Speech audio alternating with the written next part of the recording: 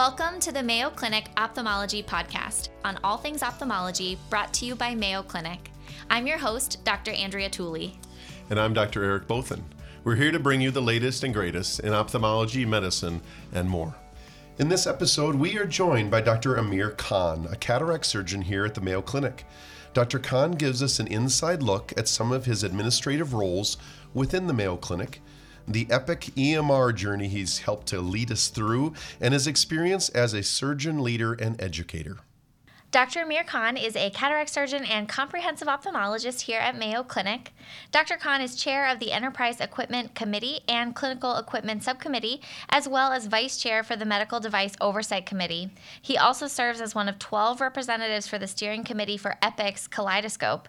Dr. Khan is a past Mayo Clinic residency program director and is currently the medical student education director for the ophthalmology department. Welcome, Dr. Khan.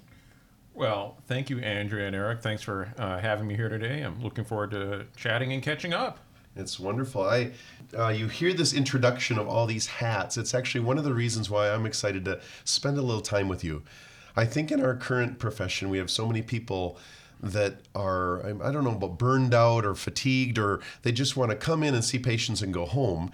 You have made a career out of wearing a ton of different hats, as just listed in many of these. Yep. So to start us off, I just want to get into your experiences, your wisdom, your passion, the bruises and bumps that you look back on and wish you wouldn't have picked up that hat. But tell us about your leadership journey here at the Mayo Clinic in terms of what roles you've taken on and where you've landed carrying the ones you have now. Okay, yeah, I mean, all these different hats can definitely mess up your hair, so you got to keep that in mind.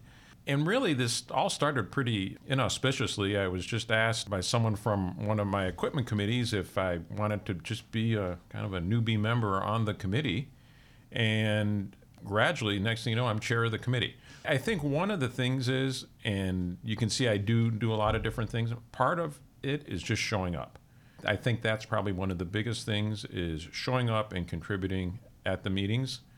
And when people see that you have something to offer, then I think that gets valued more. Take us through, what is the equipment committee? What does that mean? What do you do for that? Well, I make sure that the oculoplastic and the pediatric ophthalmology services have Yes. enough stuff. That's why you're here. All the stuff. So basically, there are two committees that I'm chair of. One for the Midwest here is looking at things that cost more than $100,000 but less than $1 million. So our committee approves those. And then there's an enterprise committee that encompasses the Midwest here, Florida and Arizona, that approves equipment greater than $1 million. It's those two committees that I chair from the equipment perspective. This is all surgical equipment? No, this is all equipment. All equipment. Impressive. What does that mean? That means that we have an ability to ask for more money than I currently asking Right. for. Well, Exactly. well, but see, and that's actually part of wearing all these different hats, is that I try to keep an enterprise institutional view of things. Well, so I can't be blatantly biased for ophthalmology. In fact, for a lot of the ophthalmology equipment that does come through, I do recuse myself from the actual vote. But you kind of have to look at things with a big perspective in order to help retain your credibility. So I'm excited to hear a little bit about that view of an operational enterprise sort of decision making. But before we get there, you commented about just showing up and being there. I think it's hard these days to know what to sign up for, what to show up and be for, or what to stay home and let someone else lead. What is it about these sort of organizational administrative roles do you find personally gratifying that it's rewarding for you to show up? I'll take the electronic health record. I think that is the bane of many people's existence. And I feel that if I'm given an opportunity or given some type of leadership role where I can potentially change and make something better, I feel I should take that. Because I feel like if given the opportunity and I don't take that opportunity, I almost feel like I've lost the right to complain. I think it's better to be part of the solution than be part of the problem. And I know it's much easier to complain about something than it is to create a solution. But I really feel like if given the opportunity, I should try to jump on that to help. I've appreciated that about you. As your colleague, you certainly have a way of saying, let's contribute to the problem, or let's even understand the problem, and then have a voice in going forward.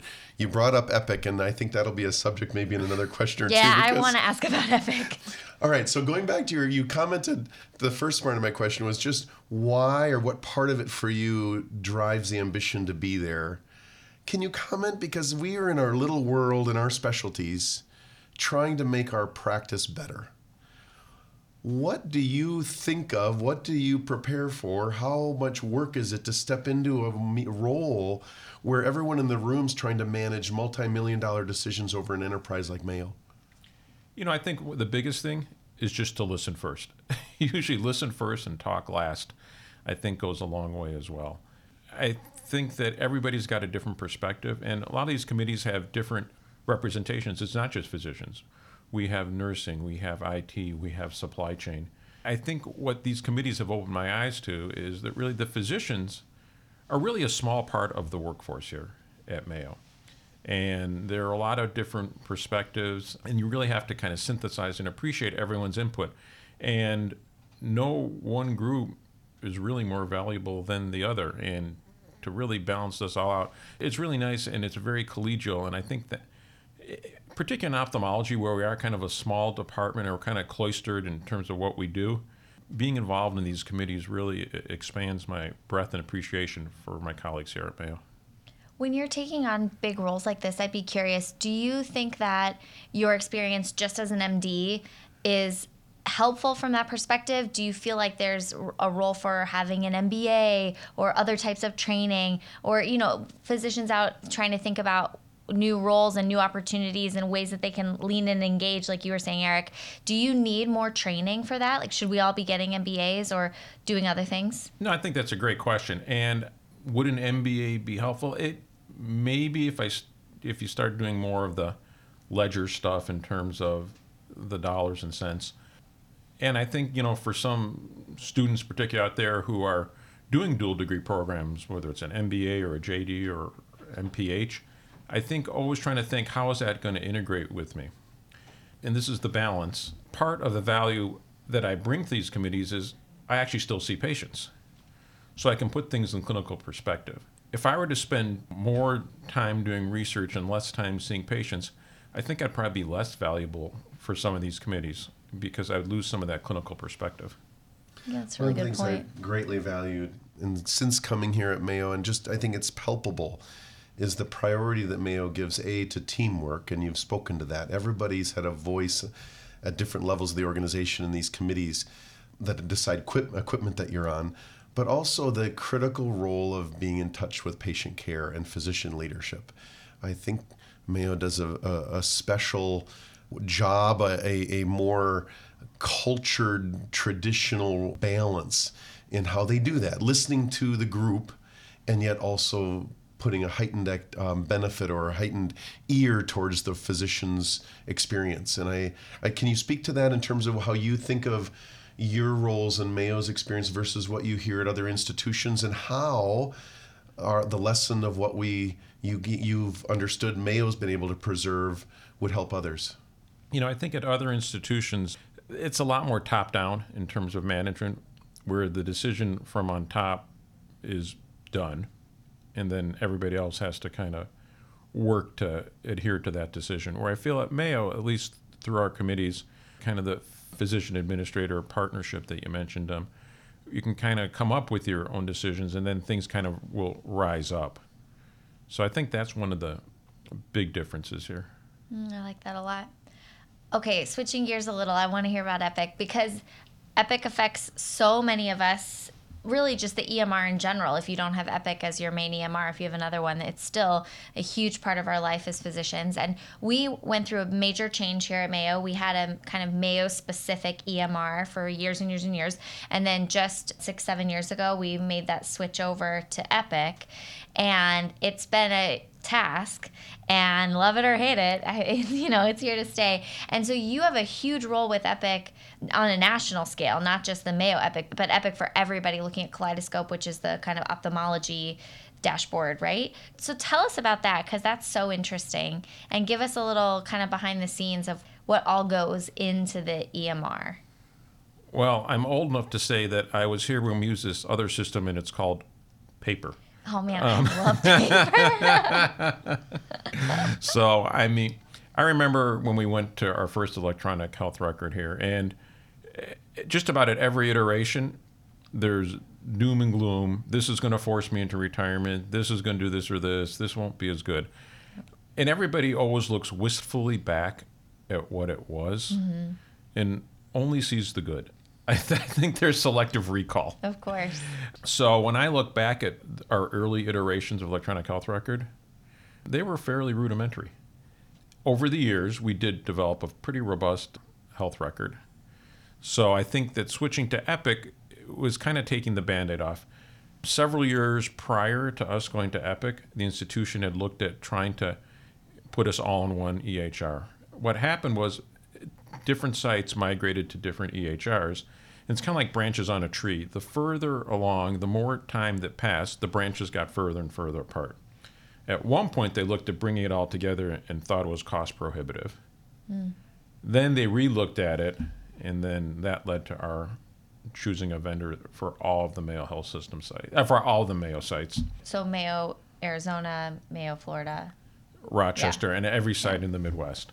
And I think really that was a good strategic move. I think it really helps unify our practice. It helps us share patients. It helps us share data both clinically and for research. And I think it makes us a much more powerful institution. I think really the key is data. And I think that having all this data shared is very important. I agree that there have been pain points. In particular, when we come from a system where we kind of designed it and customized it to how we want it, to go to something from a larger vendor, I think that some of what we're doing right now is just trying to gain some of the functionality back for what we had 5 years ago. So I think that's some of the frustration. I mean, some of the good, though, is, the way we do share the patients, the way that we do have a say in terms of how things are with Epic. I tend to view these things as opportunities. Part of it is we're not going backwards. And spending time looking in the rearview mirror isn't a very productive use of time. So I tend to try to look forwards. I've appreciated that. We've talked about maybe the grit or the stamina or the level-headedness that you have in leadership roles, and nothing has displayed that in my career watching you like your Epic leadership. Because if there's anything to have inflamed, grumpy physicians or staff members, it's been certain moments where people are ready to punch their screen. And you've always been able to say, let's learn, let's figure out what would help, let's contribute. And yet you have an ability to stay calm, even though most build requests may take a year to come. You have a long view, and it's been much appreciated. Share with us, given your roles now in Epic, because so many places are dealing with medical record systems, and they don't always feel like their voice or their requests will ever happen or will ever come, and that one of the other criticisms of Epic has been that you get it outside of the box and you got to do it all yourself to make it better. But share, because of your vantage point within the enterprise and Mayo's relationship with Epic, what do you see as ongoing work to help physicians, to help ophthalmologists, as Epic hopefully will continue to refine their product?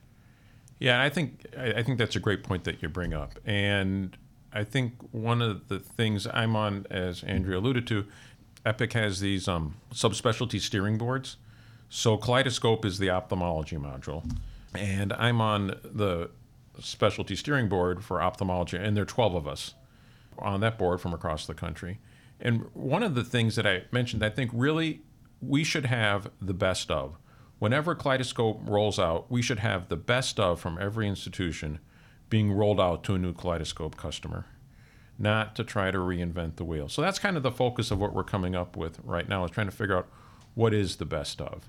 And is that receptive that you think will be part of new builds and new Epic rollout? Is that something that as a physician you see as a new culture change or a new product change that Epic will be delivering? I also tend to be an optimist, so I'm hopeful. Okay. I'm hopeful. I think one of the things is that in my roles here, I've learned that this is a marathon, not a sprint, and it's kind of made me readjust my timeline expectations on when to see things. Yep. We're talking about things, even if you could take your iPad and you could have the kaleidoscope module open on your iPad, it'd be so much easier to see patients in the hospital. Mm-hmm. You could go room to room and just fill that out on your iPad. And that's something that should be doable. Okay. So that's just an example of something that we're talking about. Well, like these other roles, I'm glad you as a physician are there and excited to continue to carry the torch forward to make these changes, because certainly I do agree there are benefits, even though there are things we grumble about, and appreciate having your voice at the table. Yeah, it's really great. One other hat that you wear is a mentor and medical student educator, resident educator. You've sat on the resident selection committee for many years, and that's a new role for me. And it's so great to have a mentor like you, who you've seen residency applications through the years. You have such a good understanding. I mean, really, I think better than anybody in our whole department, of what the med students are going through, what the residency application is like, what they're looking for in programs, what the letters of recommendation really mean. All the hidden language. Really, it's awesome, the insight that you have. So I'd love to switch gears and talk a little bit about resident education. The application season has been just completely get shooken. Totally everything's different with the loss of step 1 scores and changing in clinical grades. We've talked all about this. So let's kind of start with your medical student education role. You direct our medical students. How do you advise them to go about the application process? And then we'll switch kind of, what do you see from the other side of the table when you're reviewing those applications? It's interesting from the medical school perspective, because the medical school curriculum gets more and more complicated. And as it does, they have to find space in their curriculum to add new topics, science of healthcare delivery or other things. Mm-hmm. And to be honest with you, ophthalmology has been a little picked on, and some of our time has been decreased in the medical school. But I still really enjoy interacting with the medical students. I'm a Mayo Medical School grad, and although it's been a few, I want to say years, but probably more like decades, I still remember sitting in those med student seats. And I remember once I gave a lecture to them and I said, people our age. And then they looked at me like, no, you're your age. We're our age. And then I'm like, okay, I'm getting a little older now. But it's still fun to interact with the medical students, because they really have a lot of enthusiasm. A lot of them are still very undifferentiated. They ask sincere, honest questions. And one of the things I did learn, though, with more internet access, is if you don't know, just say you don't know, because someone in the back of the class is really looking up the right answer. And share with us then for your advice for medical students going through, as they're looking at possibilities in ophthalmology, or even preparing for their CV and letters. What kind of things do you share with them as you're advising them into their possible careers in ophthalmology? That there are some things that they can control and some things that they can't control. Things they can try to control are their grades, getting involved with research. You alluded to the fact that really the USMLE and the standardized testing is becoming more pass-fail. So other factors such as, let's say, letters of recommendation and more personal interactions might play a bigger role. I tell them that part of doing any type of research, there's actually the science of doing the research, but it's also to build a relationship up with a mentor. And that mentor can be an advocate for you, both in a letter or even with a phone call or other means of communication. So I think that is going to play probably a bigger role in the process moving forward, because right now we see schools that are all pass-fail. So then you have a transcript where everybody just has passed. Step 1 of boards is pass-fail. An inadvertent consequence is going to be that people are going to look at step 2 just because they want a number, even though if you talk to the people who administer the boards, they'll tell you all it means is the student passed, that there's really no credible way to say that someone with one higher score is better than another student. But part of this is the programs are looking for ways to try to screen people, because we get a voluminous amount of applications. And to go through all of them takes a lot of time. I'm happy to say that we don't have any screening criteria. We could say we won't see anybody unless they have X, Y, or Z. But we don't do that. We actually go through each application. And as more and more people apply to more and more programs, it just makes more work. The other thing is the transcripts tend to be longer now too, because there's a lot more of a narrative component to dean's letters or medical school performance evaluations than in the past, because I think people looked at more numbers in the past. But that makes it harder to review because, as we saw this year, there might be one sentence tucked away Yep. in pages and pages that really shows, okay, this person is the real deal, or okay, there's actually a concern here, there's a red flag. And if you miss that one little sentence that's in the middle of page 73, it makes it very challenging. It does. And I think that's why I think I like our process where we have more than one set of eyes looking at the applications, because we can each look at things a little bit differently and maybe prioritize things a little differently or catch something just because we're fallible. Oh yeah, absolutely. Having the human review, there, just like you said, there's good parts and there's bad parts.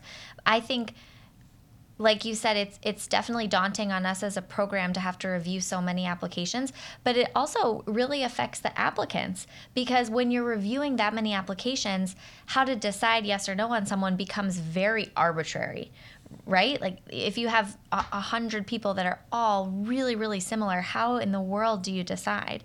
And so it's hurting the applicants too. We've talked about signaling and the opportunity for applicants to select a few programs that they want to say, I really like you, or that. What do you think about signaling? This is official signaling, because unofficial signaling has been going on for a long time. Unofficial signaling I've seen lead to disappointment. Oftentimes I think there's a misunderstanding of what exactly was meant and what exactly was said. So I've been there on match day where there's some unhappy medical students. To me, signaling again just seems like one more level of politics to play and jump through. I'm not overly excited to start getting into another quote unquote game with the application process. I mean, what I try to tell our medical students when they're applying to ophthalmology, because I think right now we're approaching where the advice students are getting is to apply to multiples of what I would recommend the number of programs they apply to. And I tell our students that with a straight face, you have to be able to look at that interviewer and say why you want to go to that program. Not just because they're an ophthalmology training program, but what is it about that program that makes it appealing to you? And I think that forces people to think a little bit, in terms of what programs they want to apply to. That's really nice advice. I like that a lot. It's challenging, and I so appreciate the hat that you wear there. It's very helpful to have so much insight that you have from both sides, being an advocate for the med students, but then also sitting on the side of residency selection. It's terrific. I just want to say thank you. I mean, we started out just talking about all your many hats, and I think we've talked about many of them, even though there are more. Is there any lessons along the way that you'd say to others as we're trying to help physicians out there that may be asked to be in a quality role or a administrative role in their private practice, or maybe it's an equipment committee role? But are anything that you'd look back on in your career and say, when you think about that, I might walk away, or that might not be the right timing? Any, in terms of how busy life can be, and you're a cataract surgeon and a teacher in addition to all these roles, but any cautions or red flags in the leadership journey and administrative journey you've taken us through? This isn't very scientific, but see how things feel. I think when you first start out in your career, you're probably not as focused on some of these other committee things. Also, I think it's helpful that I've been here a fair amount of time, and institutions have a culture. And I think appreciating the culture of the institution can help you with these committees. And I found that just being here as long as I have, I kind of can appreciate how things work. I think also when you first start out, you're kind of getting the nuts and bolts down of, where is the OR? When am I going? What are my dates here? I want to get my surgery numbers up. And then that's all very understandable. What you have to realize, though, too, is there's not a wrong time necessarily to jump in on a committee. No one's putting you as the chair of the committee for your first committee assignment. So I think that gives you time to see how the committee functions, see if that committee work interests you. And if it does, then over time, you may advance through that committee leadership structure. And I think at the beginning, kind of if you're not sure what might interest you, throw out a broader net and just see. And I'm probably not the best example of this. However, these don't have to be lifetime appointments. Like most things here at Mayo, there's a typical rotation. And if you find that it's too much or it really doesn't interest you any longer, you can always ask to be off of the committee as well, too. So that's the important thing. Things are not set in stone. And we have people come on and off our committee. They may get tap for other responsibilities that makes so they don't have the time to be on our committees. And that's perfectly understandable. And I think that ebb and flow is really nice because having new people join gives you a different perspective and it adds to the strength of the committee. Well, thank you for sharing with us, and hopefully, the people can take away just a perspective of sort of, number one, the importance of being at the table or showing up, as you said, listening well to people around you, and then just letting your voice be part of the long journey that we're on. And with a little bit of endurance as a marathon, you really can make a difference, as we appreciate you've done here at Mayo with us. Yeah, thanks so much, Amir. It was great. Well, thank you guys, and now I know who can tap to help me. You can find all episodes of the Mayo Clinic Ophthalmology Podcast on our website. Thank you for listening, and we definitely look forward to sharing more